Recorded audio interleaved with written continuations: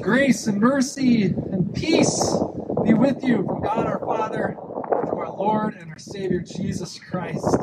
Amen. Amen.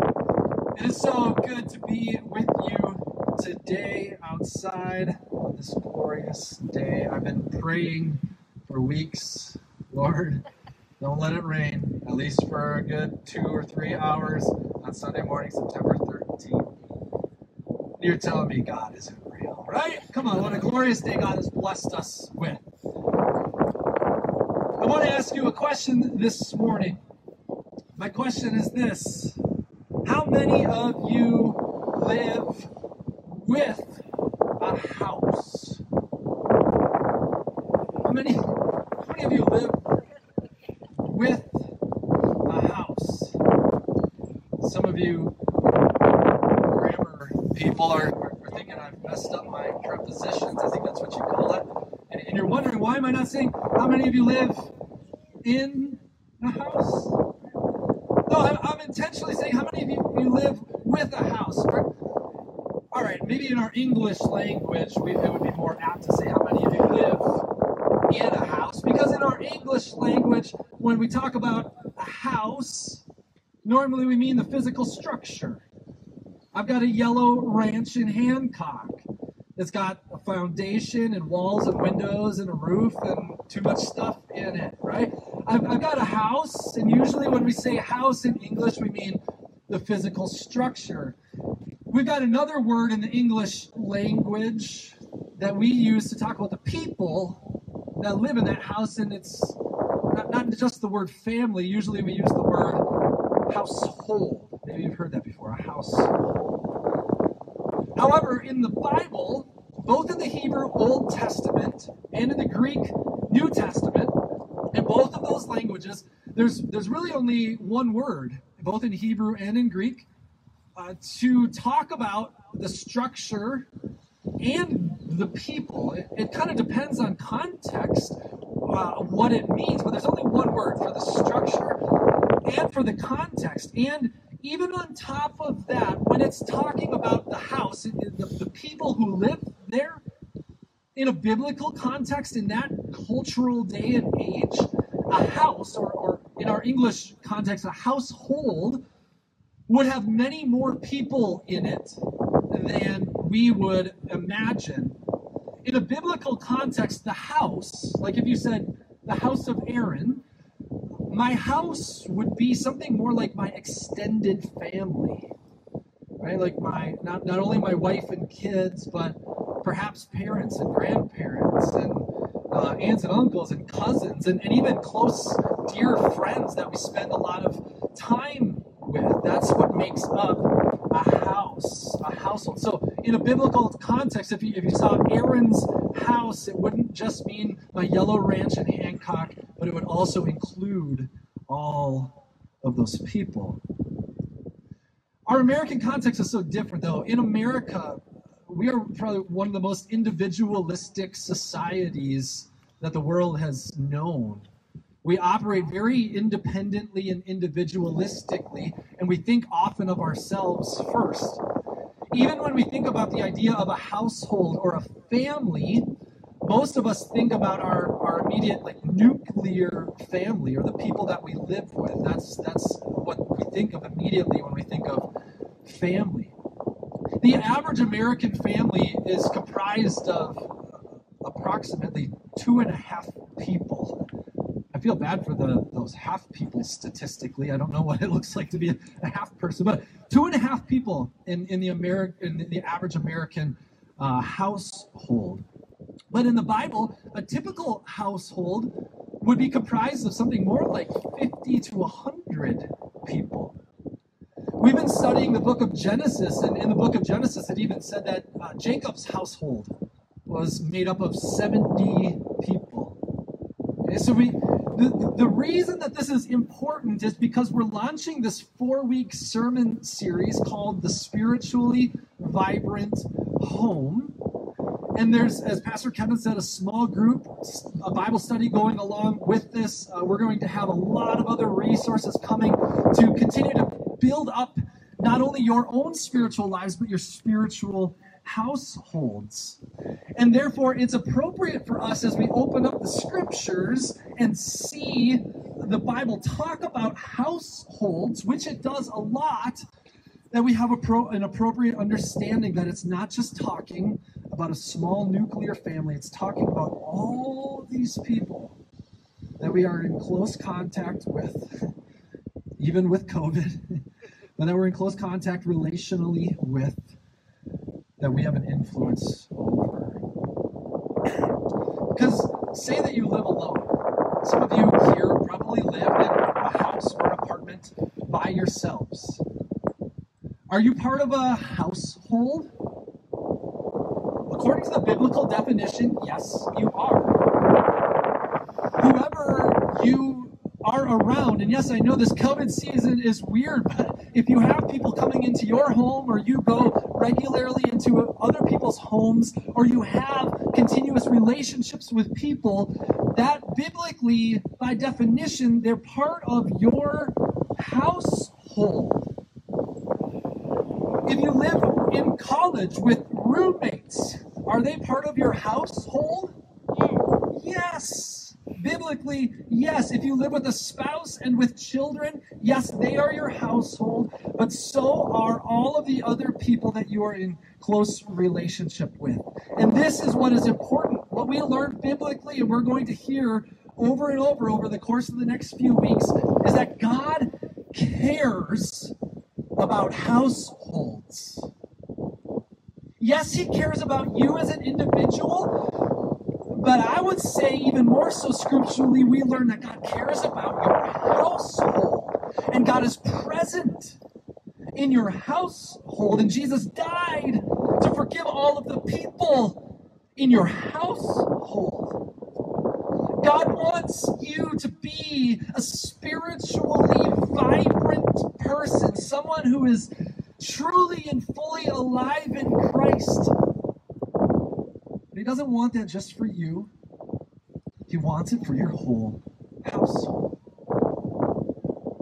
Here at Saints Peter and Paul, we say it like this, our vision statement. We at Saints Peter and Paul are a vibrant and multiplying family of God that is truly and fully alive in Christ. I want you to repeat that after me. We are a vibrant and multiplying family of God that is truly and fully alive in Christ. That's who we are. We are a vibrant family of God that is alive in Christ. We are not in this life alone. You are not alone. You may be sitting here with hundreds of other people right now, yet feeling alone. I tell you, you're not alone. We're in this together, and God is present with us here in this family of God called Saints Peter and Paul, which is a household of households, this church. But God also cares about you. And he's present with you. He loves you. He forgives you. He cares about your whole household and forgives your whole household. And he wants you to be alive in Christ with that house. Have you ever built a house before? Do we have any construction people out there? Raise your hand if you've built a house before. All right, good on you. I've never built a house. I've seen a house get built. What do you start with when you build a house? Go ahead, shout it out. Okay. We have different answers. I said I've never built a house, so I don't know who's right or wrong. The answer that I was looking for is foundation. All right. You got this one to start with, I think. If not, it's still important. All right. So you put the foundation down. Right? You put the foundation down. And what is it? In a biblical sense, that is our foundation. We read it in the gospel lesson. We sang it in that hymn. The church's one foundation is Jesus Christ. Our foundation is Jesus the Christ. Jesus is our foundation. We're making this interactive today. Say that with me. Jesus is our foundation. Say it again. Jesus is our foundation. Some of your lips are not moving. Jesus is our foundation. Foundations matter. They do. Thankfully, my family and I this summer got to spend a lot of time at beaches in our beautiful Copper Country. We had a beautiful summer. I did a lot of time digging in the sand with my 3 little kids. Built some pretty cool sand castles, dug some pretty deep holes. But what happens when you're building those structures in sand? If you dig too deep, if you dig that hole in, have you seen that happen, right? You get to that water level, you got those perfect sides, and you think, man, this is so cool. I'm going to build a swimming pool here, and it's going to be awesome. And then after a little while, what happens? It just starts caving in. Or you build a structure a little bit too close, and the wind picks up, and those waves come in, and they just cut out the bottom of your structure, right? In the gospel lesson today, Jesus says, don't be like a foolish man who built his house upon the sand, and when the floods rose, that house was swept away. Be like the wise man who built his house on the rock of Jesus Christ. Foundations matter. What's the foundation of your spiritual house? I'm using that term in a biblical sense. What's the foundation of your house? Not just the physical structure, but the people in it and the extended people that are connected to it. What's your foundation? If it is not Jesus, you will be swept away. When the floods of life come, like pandemics and civil unrest, when you don't know who in politics you can trust or which medical advice is correct or who on social media is giving you the truth or whether there is any truth at all, if you're looking and searching and you're feeling like you're being tossed to and fro, if your foundation is not Jesus, you'll be swept away. But when it is Jesus, when your foundation is Jesus, just like the psalmist says in Psalm 46, even when the waters roar and foam, even when the mountains get thrown into the heart of the sea, be still and know that God is your refuge and strength and ever-present help in times of trouble. Over the course of the next 4 weeks, Pastor Kevin alluded to this, but we're going to be reading the same Old Testament lesson from Deuteronomy chapter 6 over and over again, which is a reminder to us about putting God's word in front of us. And each week when you come to worship, we're going to read those words out loud together. And so I want to practice this with you now. If you can take out your bulletin and turn to that Old Testament lesson from Deuteronomy chapter 6. I want to read out loud together just the second half of it, starting at verse 4 through verse 9, beginning with the words, "Hear, O Israel." Please read with me. "Hear, O Israel, the Lord our God, the Lord is one. You shall love the Lord your God with all your heart and with all your soul and with all your might. And these words that I command you today shall be your rule. You shall teach them diligently to your children and shall talk of them when you sit in your house and when you walk by the way, when you lie down and when you rise. You shall bind them as a sign on your hand, and they shall be as frontlets between your eyes. You shall write them on the doorposts of your house and on your gates." God wants his word all around you. to surround you and fill you, to lead you, to pursue you, to be with you and in you. This is what God wants his word to be. He is with you always, whether you know it or acknowledge it. But where you are the words of God ever on your lips? I ask you, what are the words that are quick to exit your mouth and be on your lips? Which words are most quick to be on your lips these days? Are they words of anger? Words of frustration? Words of fear? Words of worry? Words of division? Words of gossip? Are those your words? Or are the words that are ever on your lips words of love, words of strength, words of forgiveness, words of grace, words of peace and hope and unity and life? Are the words on your lips the words of Jesus or the words of the world? And where are those words written? Are they just written here on a handout for you at Sundays at church? Or are they just in a dusty Bible tucked somewhere in a box or a shelf in your home? Or are the words of God present in your life, always going before you, pursuing you in your heart and your mind and on your lips?